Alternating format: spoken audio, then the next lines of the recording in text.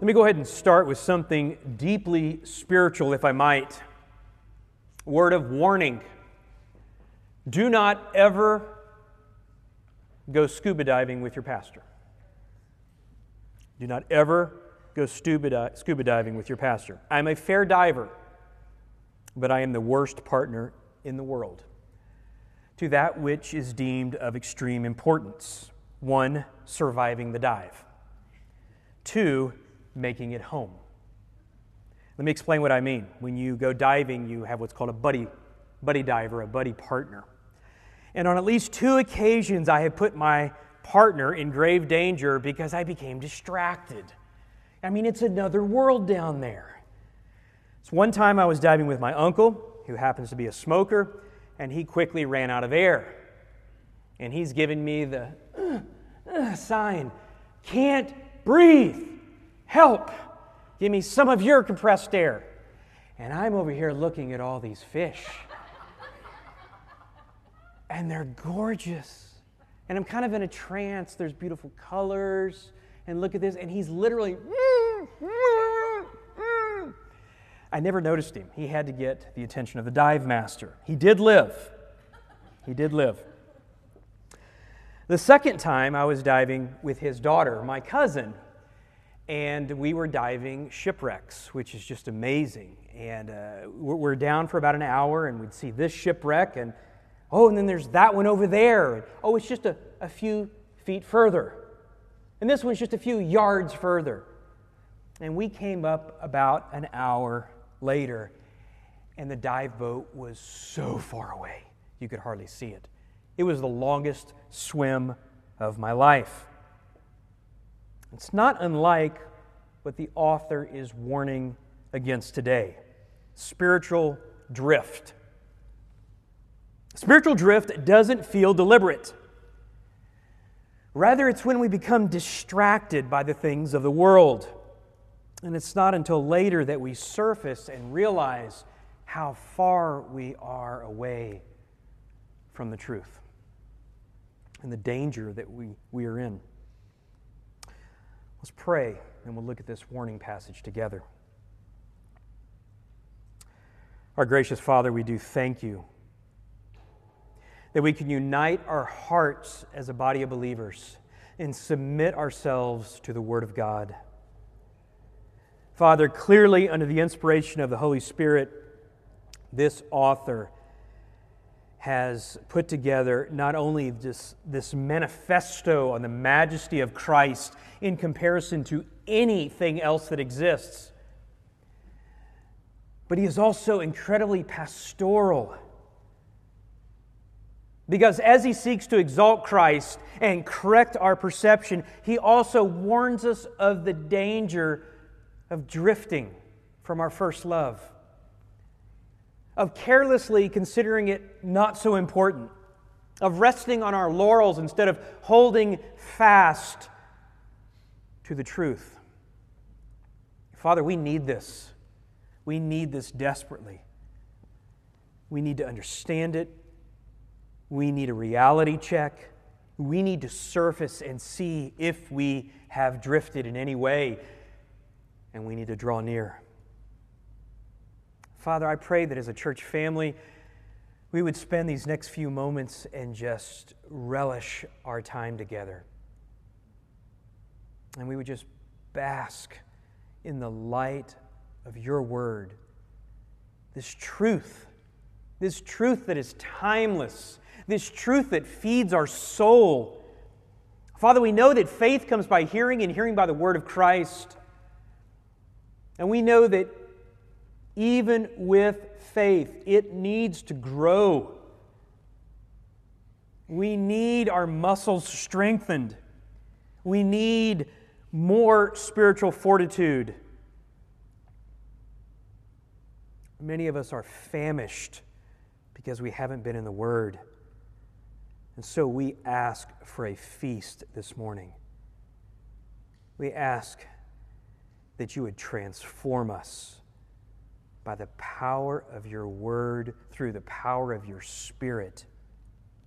And that in the power of that Spirit we would go forth and we would share this truth with others. Fan the flame of our hearts this morning, Lord. In Jesus' name, amen.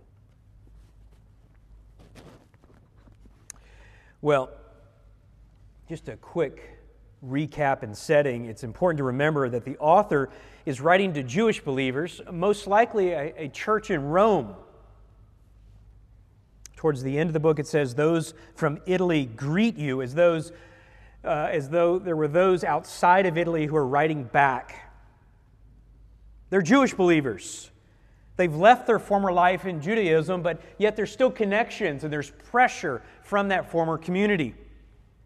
They've embraced Jesus Christ, but it seems as though their own people are starting to persecute them. There's a temptation to return back to their old life, their old synagogue, their own old community, and all the entrappings that go with it. And this letter is one of encouragement and exhortation not to, watch this, to drift away. Don't drift away, but draw near. Don't drift away, instead hold fast. And so if you've been with us the last 3 weeks, we have done this wonderful overview. We've exalted the majesty of our Lord and Savior Jesus Christ. We've seen that His person and His work is superior to anything that is created. In fact, we found out that Jesus Christ is indeed the author of creation. The Redeemer is the Creator. And then he takes us on this journey of comparison. He's going to show how Jesus is superior to the angels, how He is superior to Moses. He is superior to the Old Covenant and to the temple. And He's going to take us through about 9.5 chapters of deep, solid Christology, doctrine, truth that is meant to change our thinking and show itself in action in our lives. And then He's going to steer us into the practical. He starts off with, Christ has spoken to the prophets and the fathers in many portions and in many ways. But in these last days, He's spoken to us through His Son. If you're looking for a theme for the whole book, it is staying the course by understanding the superiority of Christ. Stay the course, don't drift away, but draw near, and we do that by understanding how great Jesus is. If I could just stop right there for a second and ask you, and I know most of you here, do we need to understand better? Maybe not understands the word. Do we need to realize with a greater depth how great Jesus is? I mean, I think the answer is clearly yes, we're Christians, of course. But let me press us. How often do we actually think about Jesus? And when we do think about Jesus, do we simply think about Jesus like the character on a flannel board? You know, with the white and then the blue, shawl thing? Or do we think of Him in a Trinitarian fashion, to use theology proper? Do we think of Him as the second person of the Godhead? God, a very God, who through the annals of eternity past, when God said, I want to be reconciled to my creation, but it's going to require a sacrifice. And the second person of the Trinity says, I will go. And when the time came, He threw off His royal robes and stepped down from His royal throne, sunk Himself into human flesh, lived the life that we could not live, and died the death we deserved on the cross. And if that doesn't come to mind, and I confess it doesn't come to mind, I don't think deeply enough about Christ.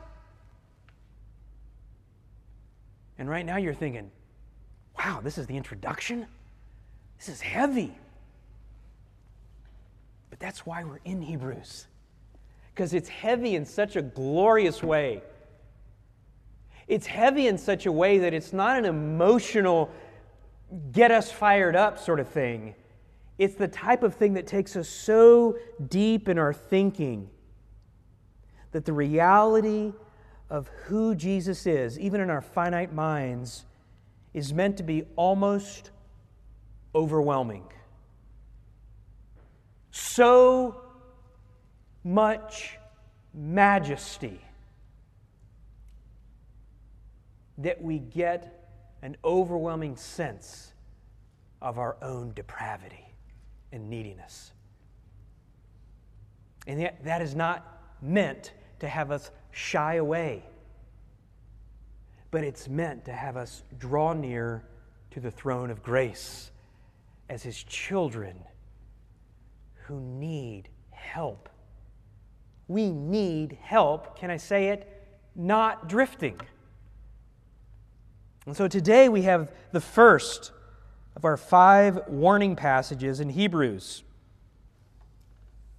We've had 3 very, very encouraging weeks. This one's going to be a little bit of a punch in the throat, but not in a heavy way. More of in a helpful way, if I might say that.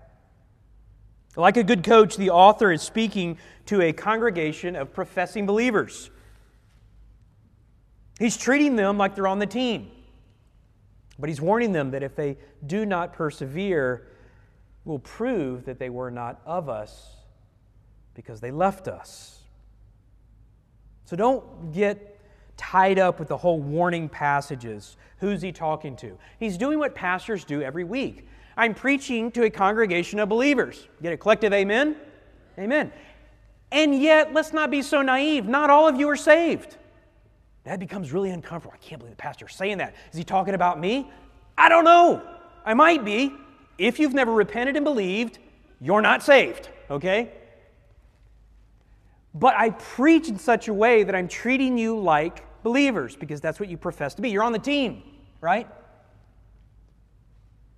But let's be honest. There will be some of us who have never truly believed and one day will walk away from the faith. James is an excellent compendium to this book. Whom God saves, He sanctifies. Genuine faith perseveres. Philippians 1:6, for I am confident of this very thing, that He who began a good work in you will perfect it until the day of Christ Jesus. Now that's the doctrine. Let's talk about the practical. All of us are guilty of spiritual drift, right? One time or another, multiple times, all of us are guilty of drifting. Maybe you've used the word backsliding, right? To coin a popular term. Unfortunately, in this day and age of easy believism, no one really treats it like that big of a deal. Countless books have been written to soothe the conscience of the backslider and provide comfort in the midst of sin, assuring us completely of our eternal security and salvation. But could it be that we are unwittingly doing one another a disservice by not allowing our conscience to be pricked? Could it be that we're numbing that which needs to be poked and prodded? Are we guilty of minimizing the seriousness of spiritual drifting? Let me say that again. Are we, collectively, as believers, as a church, personally, guilty of minimizing spiritual drift because it doesn't seem or feel deliberate? I don't think any of us in here would say, yeah, I deliberately, spiritually drift. And somehow we equate that, well, if it doesn't feel deliberate, therefore it's not really that wrong, and therefore there's not really any serious consequences, right? I think the author's going to disagree with us today. 3 points will navigate us through this warning passage. Number 1, avoid the drift from the Word. Avoid the drift from the Word. Number 2, Neglecting is rejecting. And number 3, the Word is trustworthy. Let's look at the first one. Avoid the drift from the Word. Verse 1, for this reason, we must pay closer attention to what we have heard so that we do not drift away from it. For this reason, in light of all that I've said so far, given the superiority of Christ, that there is nothing that comes close, Al Mohler says it well, Jesus demands and deserves to be heard. Listen up is what he's saying. Calvin says it this way, the greater the rank of Christ above the angels, the more reverence is to be paid to the gospel than to the law. In simple terms, the antidote for drifting is to pay attention, to listen up. Now let's talk about drifting for a moment. Drifting is not deliberate in the sense that it's like raising the anchor a little bit and turning on the trolling motor and drifting. We call that drifting. That's not what it's talking about here.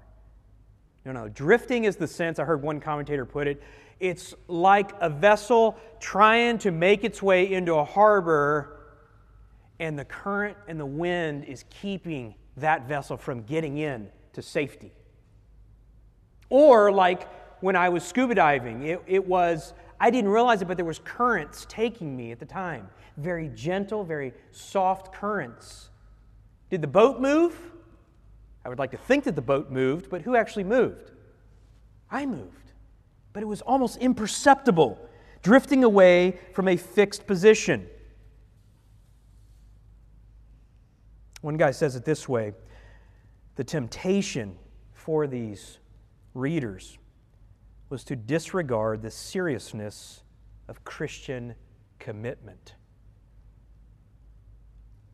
The drift was drifting away from holding fast to the Son's Word. The drift was a drift away from commitment and into autonomy. I want us to think about these first century readers. If this epistle was written sometime between AD 64 and AD 68, and if this church is indeed in Rome, there are some undercurrents, you might even say riptides, that are making it difficult, and it's far beyond distraction. This book says they have not suffered to the point of shedding blood, yet I'll promise you it's probably not far off, because who is the emperor? Nero. The fire was in AD 64, so they have seen what has happened to their brethren. Add to that just 5 years earlier, Claudius had expelled all the Jews from Rome because, quote, they constantly made disturbances at the instigation of Chrestus. Historians believe that the Jewish community that still believed in Judaism was very frustrated with those that believed in Christ, and there was constant conflict, probably trying to twist their arm for them to come back to the faith. Well, Emperor Claudius got fed up, runs them all out of Rome. In fact, that's why Priscilla and Aquila end up at Corinth. But then a few years later, they're allowed to come back. I'll promise you that the Jewish community in Rome now is not going to let that happen again. They've got a tight grip on Judaism. If you've ever traveled to Rome or places in Europe, you will find pockets of Jewish communities that date back millennia. And so you can imagine being a Jewish Christian. All my cousins have rejected me. I'm not invited to these family events anymore. I'll see people on the street and they treat me harshly. And then there's those that are trying to woo me back. And in addition to that, the pagan Gentiles don't like Christians and are threatening to kill me.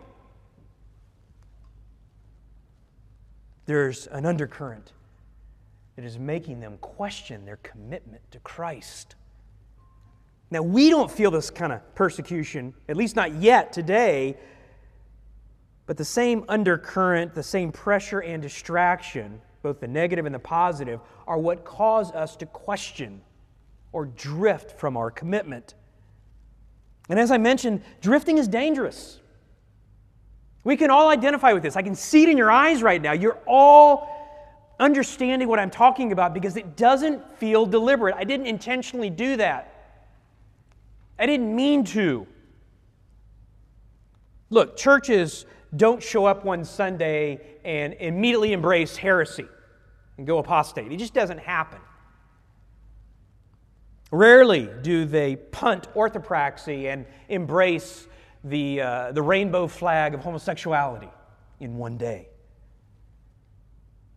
But denominations, Christians, churches drift away from the Word and into liberalism, slowly, imperceptibly, day by day, week by week. Just a little current event.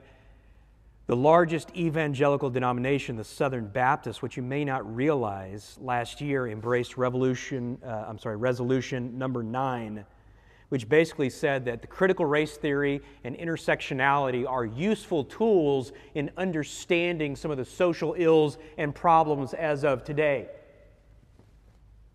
That's kind of interesting. Apparently, the Word of God is not sufficient anymore, and we need Karl Marx to help us out.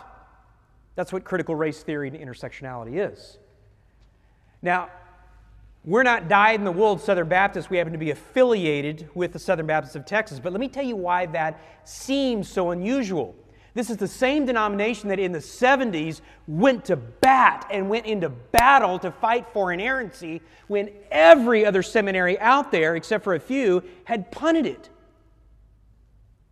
And they won their seminaries back, and they won their churches back, and they held fast to the inerrancy of the Word of God. But guess what? If they're now punting sufficiency, they're going to end up on the rocks in the same place anyway. You lose sufficiency, you lose inerrancy. How did that happen? How did that happen with the most conservative, largest evangelical denomination right now? How did that happen? I'll tell you how it happened. They've spent the last 2 decades being seeker-sensitive. Consumerism. Asking what they want, mirroring the world. Developing programs and this and that and the other. So it was only a slight shift to get there. They had drifted because they drifted away from the pure preaching of God's Word and into consumerism. The same is true for us as individuals, as for us as a church as well. When it says pay closer attention to what we have heard. What we have heard is not Barna's statistics or the latest church growth movement. What we have heard is the gospel of Jesus Christ. The cure for drifting is not to care less, but to care more. You say, but I don't understand church politics, denominations. That doesn't really affect me. So let's talk individually how we drift. And I think it'll start to make more sense. Let's start out with busyness, right? We all drift spiritually because of busyness. I mean, between the kids, the spouse, the career, the bills, the soccer league, taking care of aging parents, you fill in the blank, devotion to Christ and to His church takes a back seat. I mean, it's not like you intentionally filled every waking moment in your calendar. It's just life happens, right? I didn't intentionally start to give up quiet times. But you know what? Before you know it, you've drifted. And then there's laziness. I mean, no one likes to admit this is one of the reasons. But whether it's missing church, missing small group, misplacing your Bible, it's this, all this is so hard attitude. Have you heard yourself saying that before? church life, Christianity, it feels so heavy. I mean, no one thinks of themselves as lazy. We always explain it away. We always have good excuses. I need more sleep than other people. I need more me time or mental health days. It's not like I intended to become a 50%er at church. But before you know it, you've drifted. And then there's selfishness. No one can forget the passion they had when they were a brand new believer. I mean, you couldn't keep quiet, could you? Maybe you were in college and you went home and you just turned on the fire hydrant and told mom and dad about how you met Jesus. You know, you're so excited. Amen. You served everyone. You died to self. And yet, over time, that passion cooled and comfort took its place, and complacency. It's not that exciting anymore, right? The honeymoon's over. Oh, you've come up with lots of excuses. You blame it on the church. All the people are hypocrites, right? And that pastor, he's got ulterior motives. But deep down, you know the reason. You just aren't interested anymore, and you just don't want that kind of commitment. And so you play the victim. You rail against commitment and membership and yet complain that they don't minister to you the right way. And before you know it, you've drifted. Spiritual drift seems unintentional, but in reality, there's a deliberate root cause. Are you ready for a deep, deep, deep theological truth? You ready? You might want to write this down. You do what you want to do. You do what you want to do. You pursue what you want to pursue. You choose to do this and not that. You choose to be here and not there. You choose to do this easy thing rather than this hard thing. And Chris and I didn't talk this morning, but he hit it during his time around the Lord's table. The Bible calls it idolatry. You know, we think of idolatry as some, half-naked man in a third world country bowing to some sort of carved idol or totem pole. But the Bible calls idolatry as simply placing the creation above the Creator in importance, in time, in value.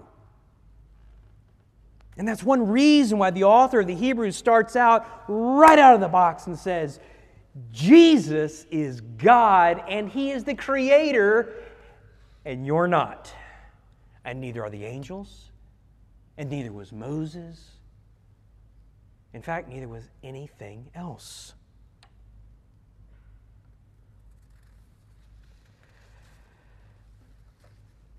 So maybe like the Hebrews, you're a little bit convicted right now. If you're like me, I'm saying, wow, those first 3 sermons were a lot easier. This is kind of hard. But hey, I gotta dust myself off. I got to remember, once saved, always saved. I'm going to relabel my estate as backsliding. If I'm really doing poorly, I'm going to call myself a carnal Christian. I'm going to realize God's probably a little disappointed, but hey, I'm going to hang on to my get-out-of-hell-free card, and all's going to be okay. Right? God may be disappointed, but you know what?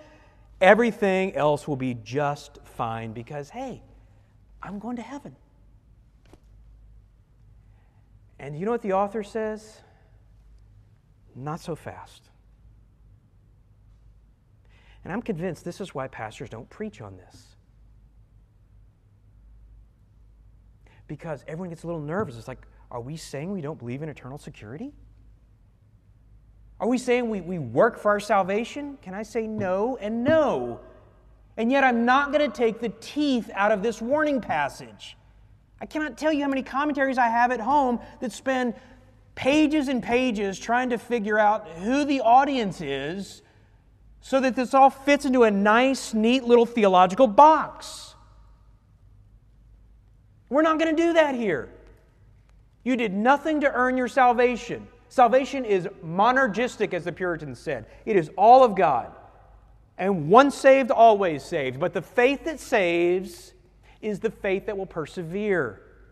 And what kind of pastor, what kind of coach would this guy be if he saw people drifting and he said, no, don't worry about it. Hey, you over there, don't worry about it. You hold on to that day you got your baptism and it'll all be okay. He cares too much about their soul for them to rest in an intellectual profession of faith or a day when they ask Jesus into their heart and may not be saved. And so he calls to them and he says, pay attention, you're drifting. You put your head down, you looked up again, now we're a mile away. Stop, because at some point it may be too late. Look at our second point. Neglecting is rejecting. The author does something very interesting here. If you've taken a debate class before, you know what a fortiori is. Taking something small. If it's true here, then it's true here, bigger. In Jewish literary circles, it's called a kol vachomer. It means light and heavy. If this light thing, if this little thing is true, well then how much more is this big thing really true? So go back to that thing I just said, that maybe you're feeling convicted, but you're just going to hold on to it and not worry about it. Well, look at how this light and heavy argument is centered around one verse. Look at verse 3. How will we escape if we neglect so great a salvation? After it was first spoken through our Lord, it was confirmed to us by those who heard. How will we survive? How will we escape? Fill in the blank. Penalty, judgment, if we neglect being saved. Think about it in terms of this. We have them back there. They're called lifesavers, and they're named after a real lifesaver when you would throw a float out to someone who's drowning. How will you escape drifting off and drowning if you neglect the salvation that has been provided for you? Those who are saved are believers. Believers, present tense, believe. It's not rocket science. Yes, once saved, always saved, but believers believe. So watch what he does here. The very center of this argument is, how can we escape if we neglect so great a salvation? Neglecting is rejecting. He says, for if the word, verse 2, spoken through angels proved unalterable, what he's talking about there is the Old Covenant. Remember, I mentioned a couple weeks ago that Judaism believed that the Old Covenant, the law, was mediated by angels, delivered by angels. Stephen seems to indicate that in his sermon. Galatians mentions it, but it was delivered to Moses, possibly through an angel. There seems to be some scriptural evidence for that. But every Jew knows what he's talking about. He's basically saying, we all believe in the Hebrew Scriptures. We all believe in the Old Testament. And if the Old Testament, mediated by angels, had consequences, the law had consequences. The law, to disobey the law, there was punishment, right? So whether it was breaking the Sabbath day, whether it was stealing, whether it was manslaughter, the law had attached to it, disobedience to the law had punishment. Governmentally, but then also divinely sometimes. Sometimes God exacted immediate judgment on those who broke the law. If we all, as good Jews, he's saying, if we all believe in the Hebrew Scriptures, and we all know the law and believe the law, And if the law had judgment and punishment attached to it for disobedience, that's the light thing. How much more the new covenant, not given to us by angels, but given to us by the Son of God, how much more are the consequences for that sort of neglect, that sort of disobedience? Now watch him drive this heavy home with the third point. The Word is trustworthy, meaning the new covenant Word is trustworthy. Verse 2 again. Verse 3. After it was first spoken through our Lord, it was confirmed to us by those who heard. God also testifying with them, both by signs and wonders, and by various miracles, and by gifts of the Holy Spirit according to His own will. He says, hey, if you trust the Hebrew Scriptures, the Old Testament, how much more should you trust the New Testament? It was confirmed. It was communicated, it was confirmed, and it was testified. It was communicated by the Son Himself. God. It was confirmed. It was confirmed by signs and miracles. In the foundation of the church, there was some amazing stuff going on. And then he looks at me and says, it was also confirmed by gifts of the Holy Spirit. By you, he says, you. Each one of us know that we've been given a gift by the Holy Spirit when He saved us. That's something we didn't produce on our own. We can take no credit for. His Word is testified in you.